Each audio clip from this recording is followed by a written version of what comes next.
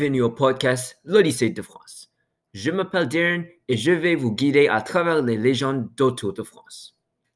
Avec beaucoup de recherches faites des types de mythologie, vous pouvez m'appeler votre guide mythologique à travers les époques. Notre aventure commence ce jeudi à 17h. Et voilà un petit coup d'œil de notre première aventure, les monstres de mariage. À minuit, c'est un temps dangereux. Chaque année, ils viennent au château, répandant la terreur dans tous les cœurs.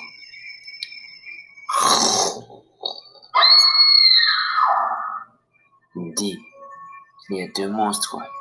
C'est impossible de les échapper.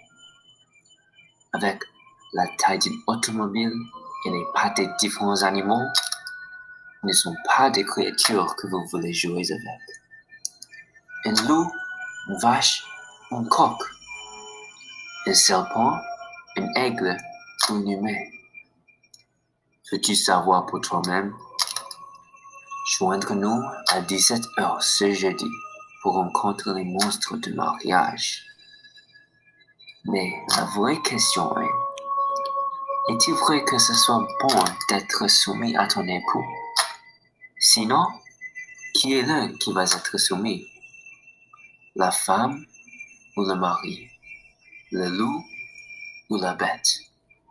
Ils attendent affamés. Et ces monstres ne sont pas les seules personnes qui vous attendent. Je vais vous attendre.